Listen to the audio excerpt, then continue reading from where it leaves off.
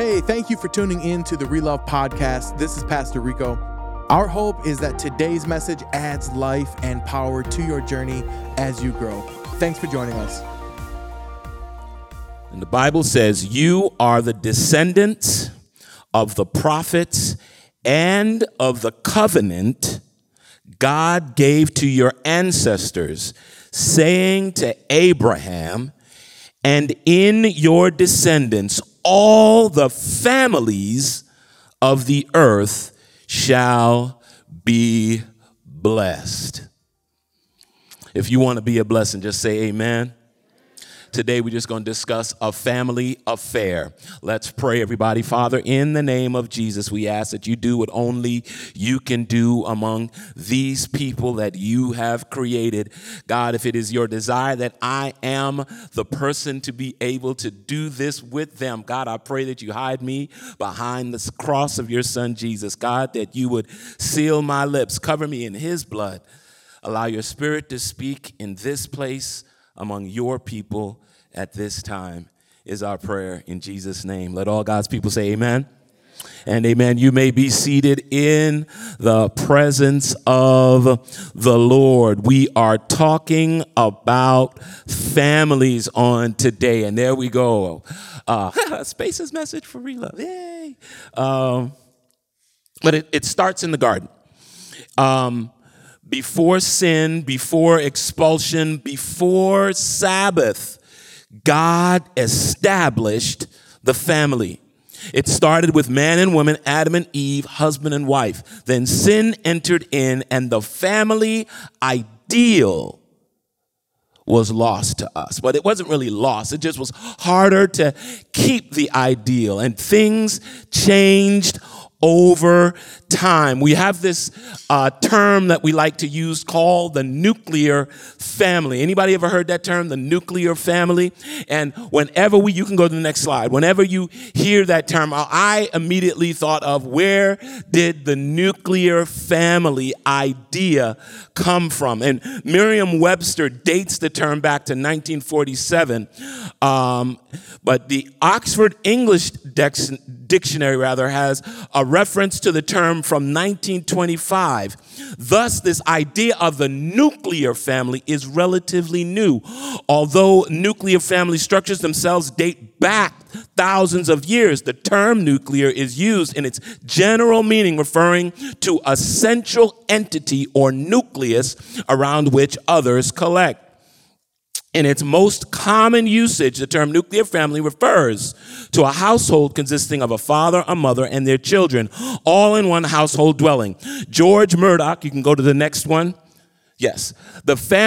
George Murdoch says this: the family is a social group characterized by common residence, economic cooperation, and reproduction.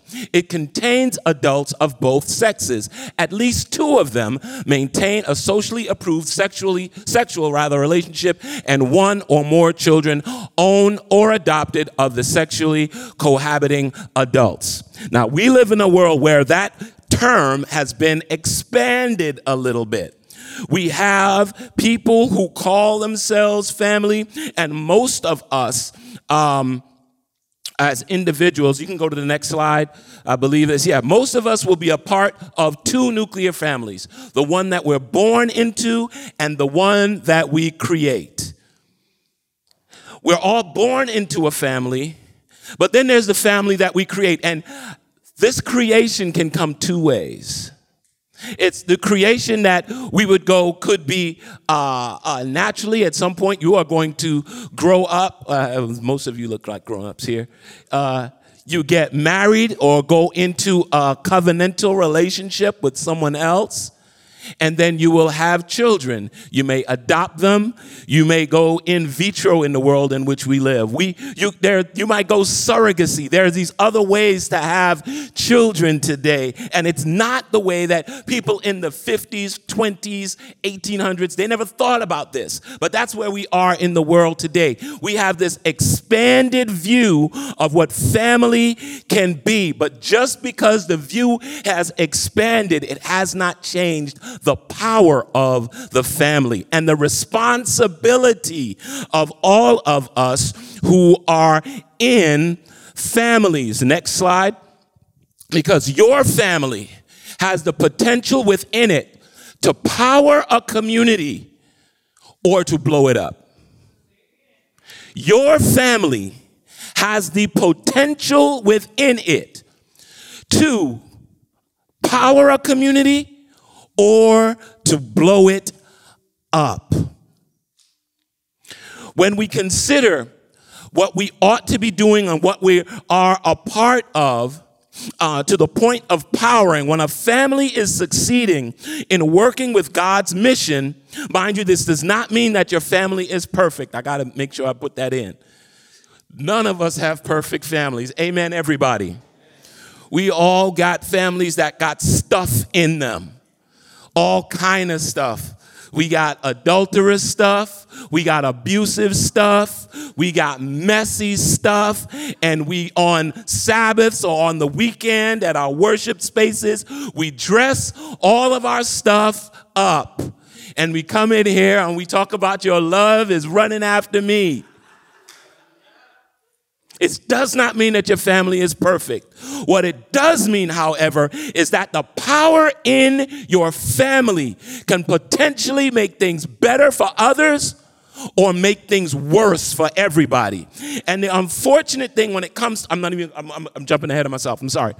The Bible is filled with families that were not perfect, but somehow found themselves in God's favor.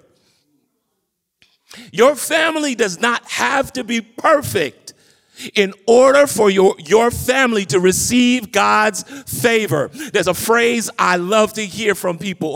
My wife says it all the time, and I'm going to adopt it because I'm in front of you all. So I'm going to say, this is my phrase. The phrase is, favor ain't fair. Somebody say that. It doesn't sound like y'all understood it yet. Say, favor ain't fair. Because we live in a world where people are always talking about we want to be fair. But favor is not fair. God determines where his favor rests. And we can go throughout the sacred scriptures and see people who received God's favor. And if we based it on how we see how their lives went, we would not think it was fair. Does that make sense? Are y'all still with me? All right. I'm jumping over my notes now. Okay. It is because of God's grace that you are able to have whatever it is you have. Whatever it is you're able to experience while you think you live or have a jacked up situation.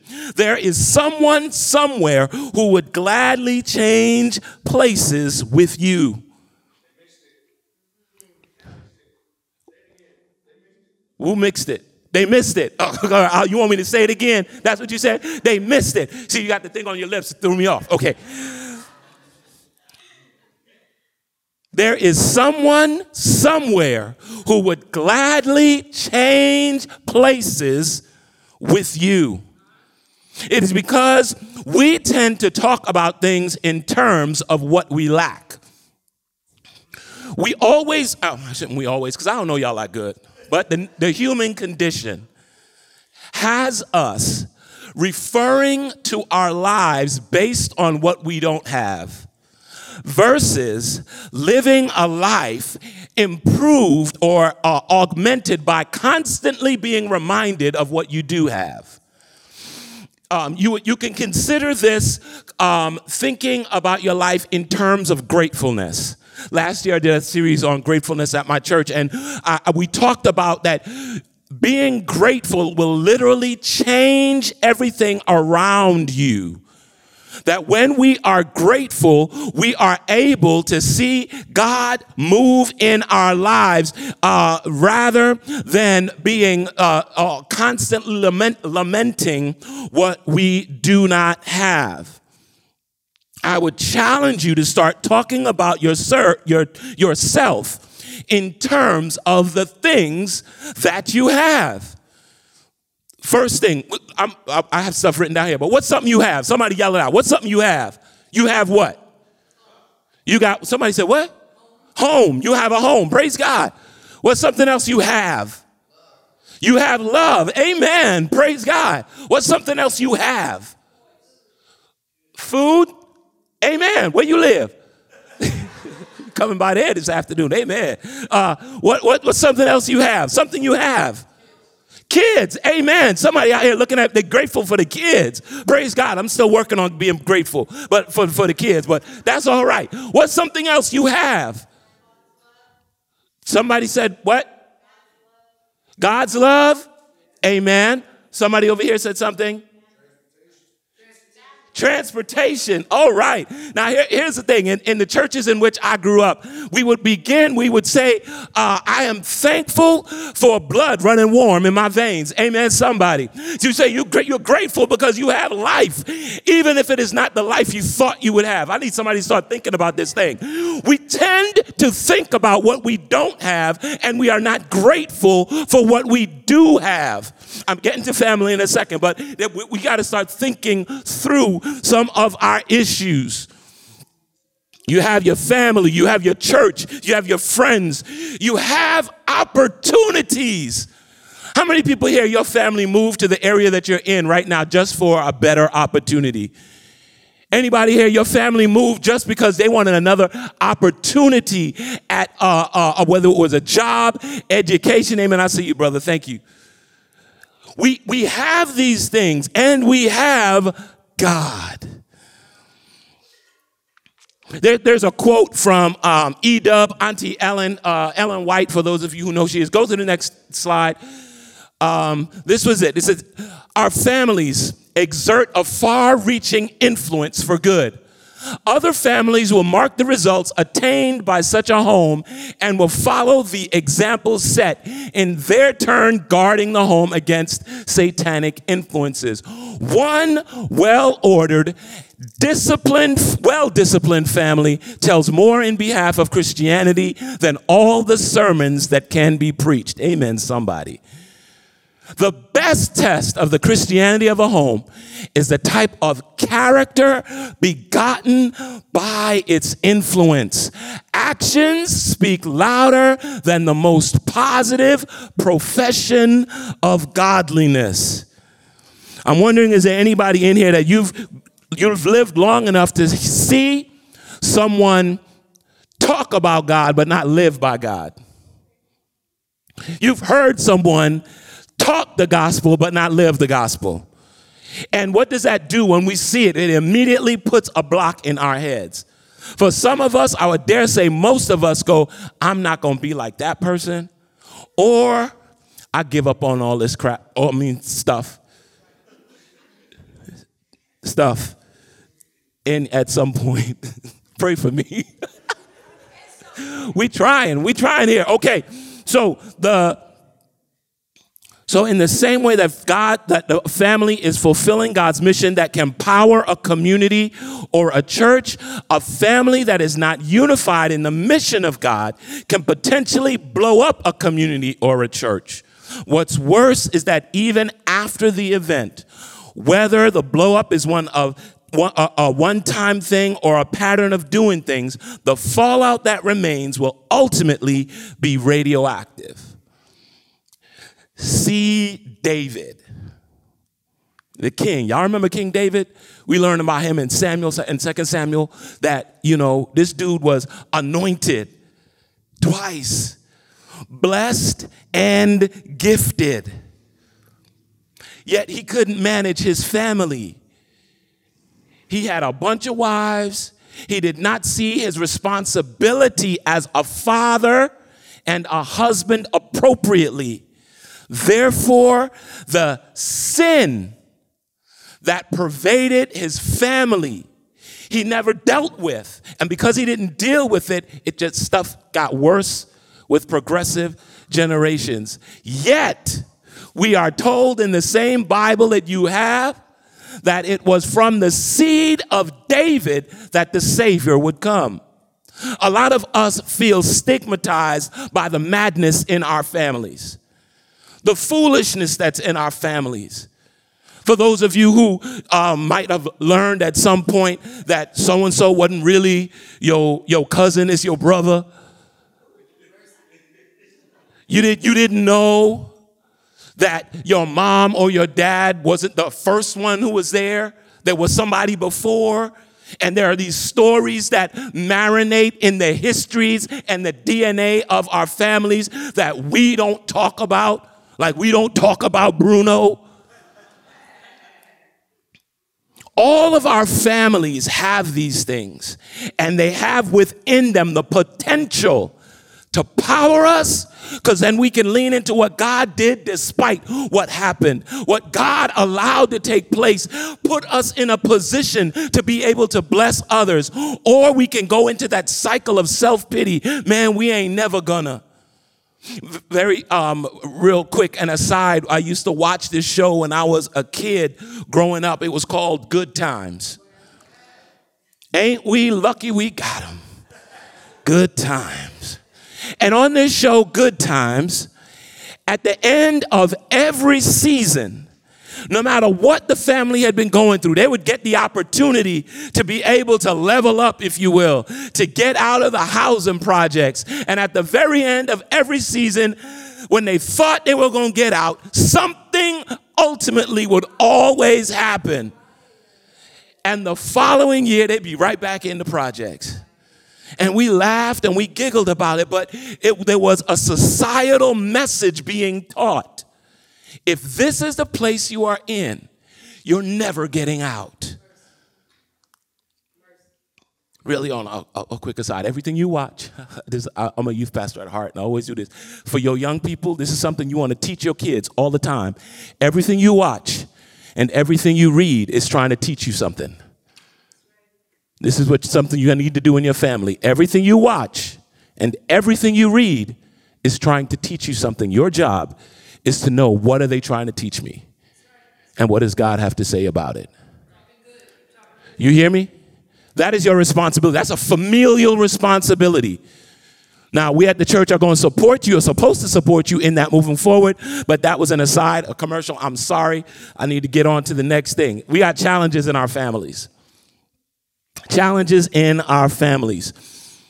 There's a story told of two paddle boats. They left Memphis about the same time, traveling down the Mississippi River to New Orleans. As they traveled side by side, sailors from one vessel made a few remarks about the snail's pace of the other. I don't even want to do this, but it's just like that. It even has an idea of how men act. They're all supposed to be going in the same place. They're moving at the same direction. But all of a sudden, guys start talking to each other. Now it becomes a competition. And this is actually what happens with these two paddle boats. There becomes a competition. A challenge begins. Challenges are made, and the race begins. Competition becomes vicious between the two boats, roaring through the deep south. As one boat begins falling behind, they don't have enough fuel. There had been plenty of coal for the trip, but when they decided that we want to race, that changes everything. They didn't have enough for a race. So as the boat begins to drop back, an enterprising young sailor took some of the ship's cargo and tossed it into the ovens. When the sailors saw that the supplies burned as well as the coal, they fueled their boat with the material they had been assigned to transport. They ended up winning the race, but they burned all the cargo. In each and every one of our families, we have been entrusted with precious cargo. Our children, our spouses, our friends who are like family that come around, they always walking into your house eating your stuff. Our job is to do our part in seeing that the cargo reaches its destination. We should not be giving up our kids or giving up our marriages or giving up our relationships in our families in order to achieve something at the very end. Because how many know it is not worth the achievement if your family is not there with you? When our priority to program takes precedent over people, the people are in peril. How much cargo do we sacrifice in order to achieve the number one slot? How many people never reach their destination because of the aggressiveness of a competitive captain? It is impossible for any of us to live in such a way that we shall not cast an influence in the world. Your influence will be felt. All of us are going to be a part of something, and our opportunity is that it will be to either power us or to make things negative. Okay, I skipped over something. Go to the next one. I was supposed to say the negative side. That the influence of an ill-regulated family is widespread and disastrous to all society. It accumulates in a tide of evil that affects families, communities, and governments. I'm sorry, I was supposed to say that earlier. But y'all okay. Y'all got them good minds. Y'all can follow along. It is time for all of us as Christians, God followers, disciples, servants of the Most High, Adventists, if you will. All of us have an opportunity to reiterate the divine pattern. Our marriages and families should demonstrate a way of living that is rewarding, meaningful, and fulfilling. And that divine pattern should be evident to the world as it looks at Christian marriages and families. Unfortunately, the world's problem of divorce has also become the problem of the church. But God has a divine standard that can make marriage and the family what they ought to be. Now, for you and I, whatever family we are coming out of, we have this discussion at my house frequently, especially because our tendency, because we are always holding up the ideal of what God ordained or what God calls to be in covenant relationship between men and women, we struggle when it comes to what we see in the world today, as many are engaged in same gender families or same gender relationships. Now, I am not going to get up here and yell at someone because of however it is that God has made them or because of the trauma of their history that places them in a situation that is not normative for everyone else. What we are supposed to do as a church is be a place that is welcoming to all. So this place shouldn't be one of condemnation.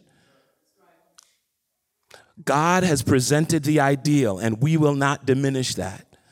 But however you find yourself in this world, there should not be a stop sign at our door because you have not met the standard. Because all of us haven't met the standard. The Bible says all have sinned and come short of the glory of God. Is that right? Am I talking to Bible people here? If all of us have sinned and come short of the glory of God, how dare you hold back Jesus because someone is not doing something normative? But that, again, is another aside. I apologize. I'm going to try to get on this thing. We're going to go into what does it take for us to have family togetherness. There's a profile of a strong family that we find from the Human Development and Family Department at the University of Nebraska at Lincoln. And these are the keys to developing family togetherness, regardless of what your family looks like. Are you still with me? All right, first thing you want to do is to write a family mission statement. Write a family mission statement. And most of you already have a mission statement for your family, but you never wrote it down. You might have something that relates to what your family represents or what your family is going to be about. And my family, when my wife and I, before we ever had kids, and when we had gone through a couple of things in our marriage, when stuff had been rough for us, when you starting out, for those of you who haven't been married yet, or if you've been married if you've been married for a while, those first couple of weeks right after your wedding, when you still just opening gifts and you still got leftover money from all the stuff people gave you, them are some good days. But right about at the year mark, When all that extra money you had ain't there no more, all of the appliances and things are starting to look a little worn and weary, and that new marriage luster starts to fade a little bit. It gets rough. And we don't talk about those times unless you might have somebody at the crib. We don't really talk about it a whole lot. We don't tell people that it's going to get tough, that some days you're not going to want to look at your husband and not look at your wife. You're supposed to have prepared for it when you went to marriage counseling, if you did that. But like most of us, like everybody, when you get something new, I used to work for the cellular phone company. I worked in customer service, and one of the sales things, and when I was working for them, this is before we had the smartphones and stuff. It was just having a flip phone, a StarTAC. That was the hot phone at the time. One of the tactics they used to do, the sales tactic, when you sat down in front of the salesperson who's about to sell you the cell phone, and they do this when they're about to sell you a car or even when they're trying to sell you a house, they put the phone in your hand when they're about to tell you about the contract. Because when they put the phone in your hand, you look at the phone, ooh, new phone, look at that. Look at what it can do. It's amazing. And they're telling you, we're going to charge you $875 every month. We're going to take your first child. And you're like, wow, look at this phone. See this phone?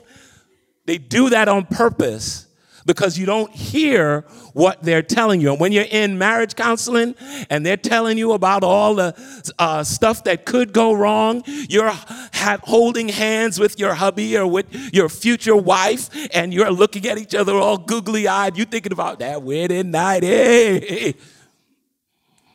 It's not that they didn't tell you. We just didn't hear it. And we don't talk about it anymore after the fact until you are about to walk away from each other. So writing a family mission statement helps you to focus. What's the direction we want to have our family in?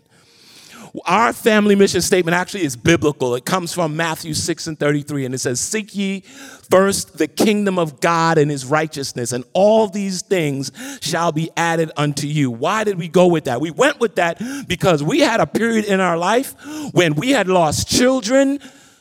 We had almost lost our home. We were in foreclosure. We had money stolen from us. We were at the bottom, if you will, in a place where I didn't know, as the quote-unquote head of the home, I didn't know how anything was going to work out. And I came to my wife. My wife and I sat down together, and I said, listen, I don't know how this is going to work out, but if God is God, then we have got to go to him and see how this thing works out. So out of our mess came the message. Matthew 6:33. If we seek God first, whatever it is that we would need would come our way. Whatever it is that God would desire for us, that's ours. I don't know what yours is. But whatever your family situation is, you already lean into a way, whether it's we don't do these sorts of things in our home. You know, there are statements you make to your children. When my son was growing up, as he still is growing up, there are things he always wants to go somewhere and go hang out with his friends. And before I let him go, I say, listen, your last name is Brooks. And whatever you do reflects on us. And I don't want whatever you do to be a bad reflection on the family you come from, because that's not us. You hear me? Yes, Dad. So when you write your family mission statement, it is not just for the two of you, but it is for you and everyone else who lives in your house. What do we go by? You can go to the next one. I lose my page. What am I doing? Okay, there we go. Next thing, appreciation, affirmation versus condemnation. And this is for building a strong family. If you are a family of ethnic origin, meaning your family your family of origin does not reside from these United States. Whether you're first or second generation, you can trace your family back to an island or another place, a different continent. You already know, for many of us growing up, because of the way our parents grew up, their tendency, rather than to affirm, is to condemn. It is not that they want to break you down, but that's all they know, because their thought process is you need to be made strong enough to deal with whatever is going on in this world. Now, how many of you know, if that has been your growing up, that didn't really help you? All it did is make you second guess everything you've ever done in your life. It made you uncomfortable with having to be in front of people. You have this way of feeling like, well, you can't speak up when you're supposed to. You had to be taught that. But your family should have been where you got it taught. We do ourselves a disservice when we spend more time condemning the folk in our family, whether it's husband to wife, parents to kids, grandparents to grandchildren, siblings. We don't do ourselves any favors as a family if we spend more time condemning each other rather than affirming. So if you want to be a part of a strong family, we'll not just write a mission statement, but you also got to start talking about speaking well of the family. Speaking well of the people who are in your house. A strong family, third thing, also has the ability to deal with crisis in a positive manner. This is a tough one for a lot of us because we were never taught how to deal with crisis.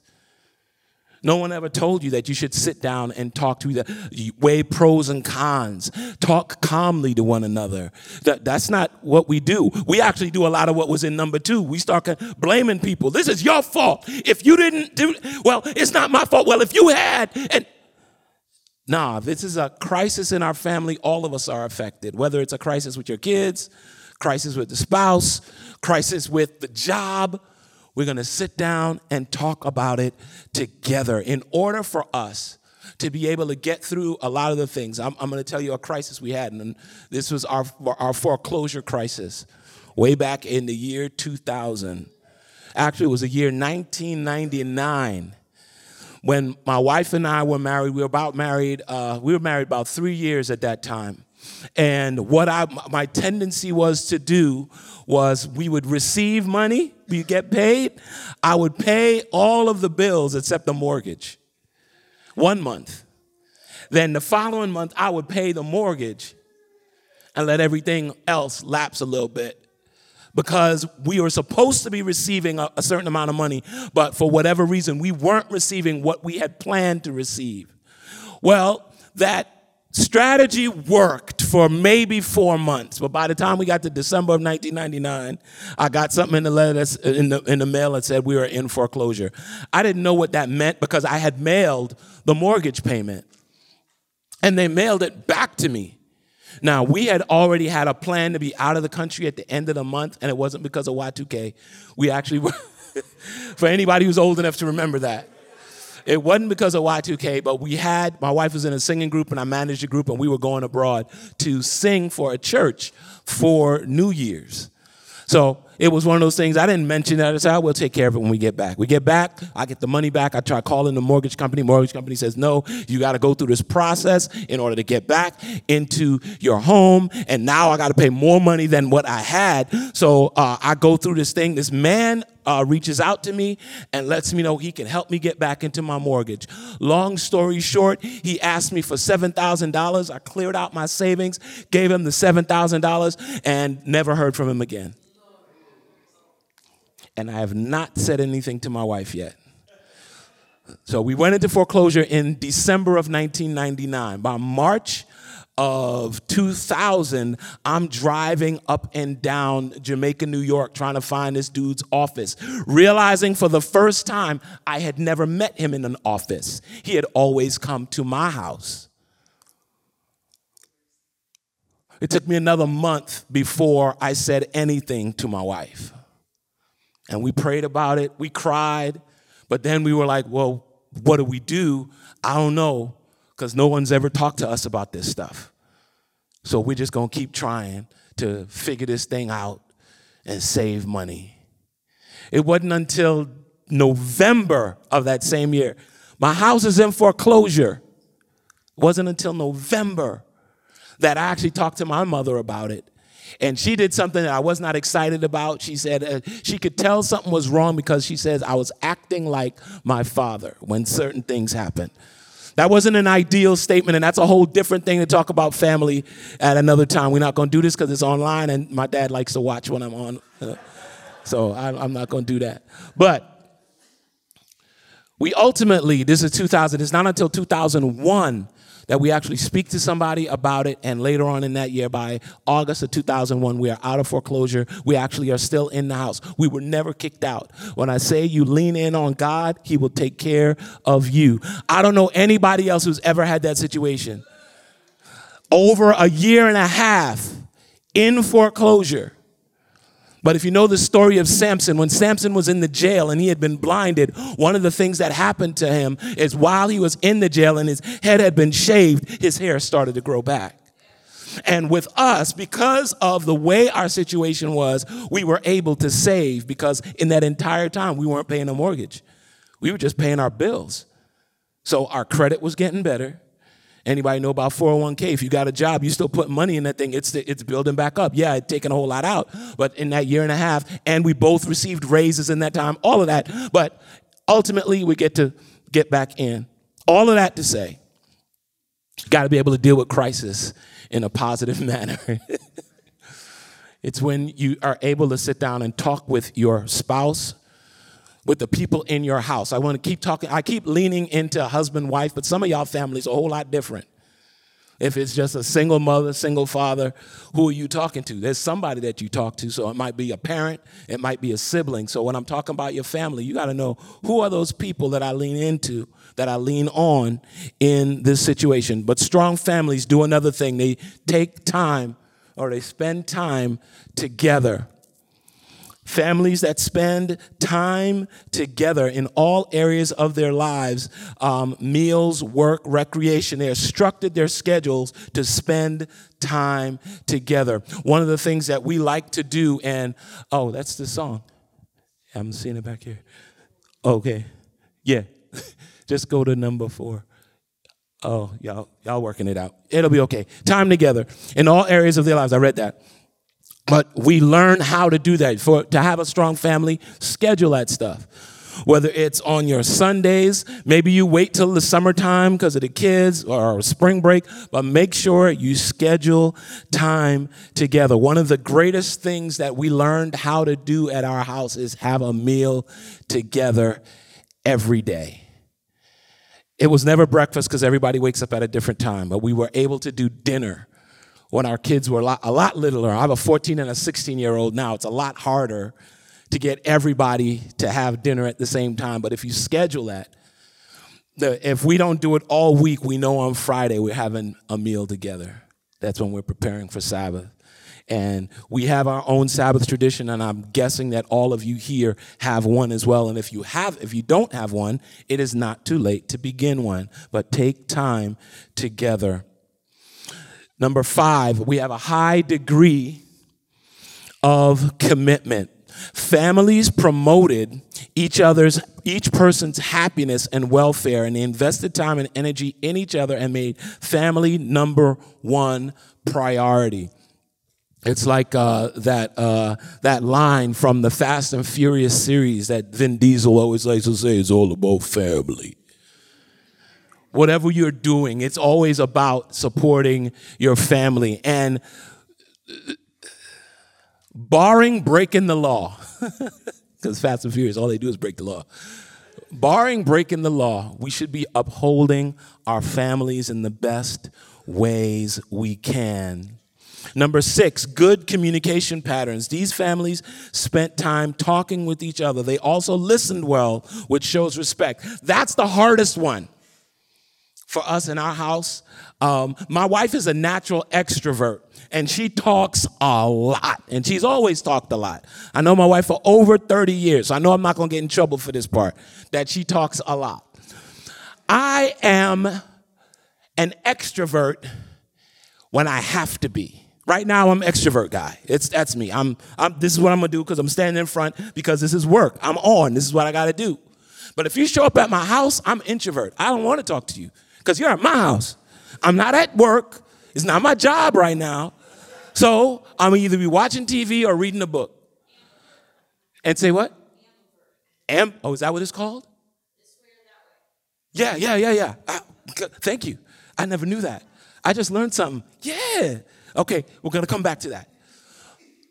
Because, yes, that makes sense, because I'm like 51-49, depending. Literally, I've done this my entire life. It's always that. Anyway, that just got so cool that you did that for me. All right, so we have to have good communication patterns. What I was saying about my wife always talks, and why this is difficult is because my wife talks a whole lot. She's not always the best at listening to what's happening. And we've got a 50-50 split in our house. Two of us are more introverted. Well, I am more introverted at times than extroverted. My daughter is an introvert. There's no extrovert in her. We have to train it. My son, extrovert. He wants to be wherever the action is. My wife, extrovert. Always wanting to make that thing happen. So when we have our mealtime, and we want to be talking and hearing, we're not always listening. So I'm always, I tend to be a little rougher with my son. So he loves to be snarky, and unfortunately he gets that from me. So I recognize it, I see him doing it, and I'm like, no, be a better listener. And he's like, I missed something? I don't know. And I'm like, you're not going to be pretty all your life. You need to pay attention and listen. The challenge oftentimes is to be able to listen and hear what people are saying. And one of the things that I used to teach a lot was ask one more question. In our families, as parents, we just want to feel like our kids are okay. But there's stuff that we are fearful of in the lives of our kids because we know what we went through. And we want to know, but we kind of really don't want to know. So we ask the general question, how was your day? And your kids will tell you, fine. And as a parent, you go, I feel a lot better. They had a good day. I don't have to say anything more. But then in the back of your mind, you're going, I should ask one more question. So when I take my kids home and we were doing this every day, I would say, how was the day? And they'd be fine. It was good. Then the next question was, what made it fine or what made it good? Then I get a little bit more of the story. My son now is a teenager. He's always got one headphone in his ear. So I have to ask it again. Hey, what made it fine? What made it good? Oh, okay. We got to work through that. We're a work in progress. I got to finish. Last thing, our strong families not only have good communication patterns, but the last thing is that we have a high degree of religious orientation. Worship takes place. And whether that worship is on a Sabbath, or that worship is at home in the morning, or worship is in the evening, worship is once a week or whatever, you have a pattern of worship in your home. You recognize that there is a need that we have to recognize that God has to be at the center. Hence why we have the mission statement that we have. Seek first God. Everything else will be worked out. Everything else will fall into place if we put God first. Listen, our text for today, the reminder is that you've been born. You come from a prophetic line of people who have done amazing things. You are descendants of prophets and the covenant God gave to your ancestors. You are descendants of all. You will be blessed because you are a descendant of Abraham. There's a story that's told by this guy. What's his name? His name is Waylon Pendergrast. Waylon Pendergrast wasn't the best person in the world, but Waylon goes out one night and has a whole lot to drink. Alcohol, not water. He drank alcohol. So he leaves the bar And he's not the best kind of person. Somewhere in his mind, he decides he's going to rob somebody. Don't know why. It's just something dumb he did. So Waylon breaks into this house, sees a bunch of jewelry and stuff, and he starts snatching jewelry, snatching whatever he could find and shoving it in his pockets and wherever he can get the stuff that he's finding. And he's just amazed that there's so much of this stuff in his house, just grabbing it. Then somewhere in his brain, he's like, oh, I got to destroy where I was because they might find me.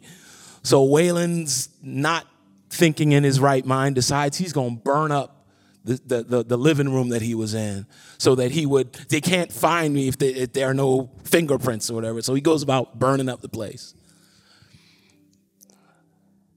He goes out a different way than he came in. Goes out the back door, maybe a side door. Walks for a little bit and decides he's going to try to find his way home, stumbling about, feeling good about himself that he just robbed his house. Till he turns onto his own street. And as he's turning onto his street, he's like confused. He's like, why are all these fire engines on my block? Walks up and realizes his own house is on fire. Because you know what Waylon did? Waylon broke into his own house, robbed himself, and then tried to destroy the house.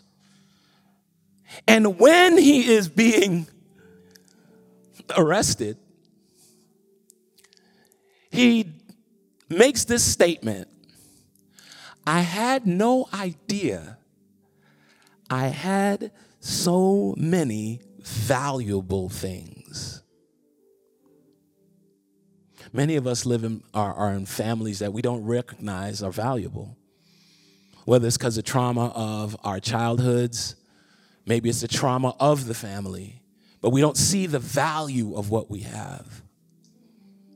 Today, all I wanted to do is remind you that you come from blessed people. That the blessing of Abraham is available for each and every one of you. And your family has the power to change generations moving forward. What you do with that power will determine whether it's for good or for evil. But I got this crazy thought that I believe that you can't help but do good because you're here today. That no matter what are the mess of your marriage and whatever the problems with your progeny, your kids, or how many of your siblings you sad with or mad with, that in the very end, your family will make a difference for the kingdom of God.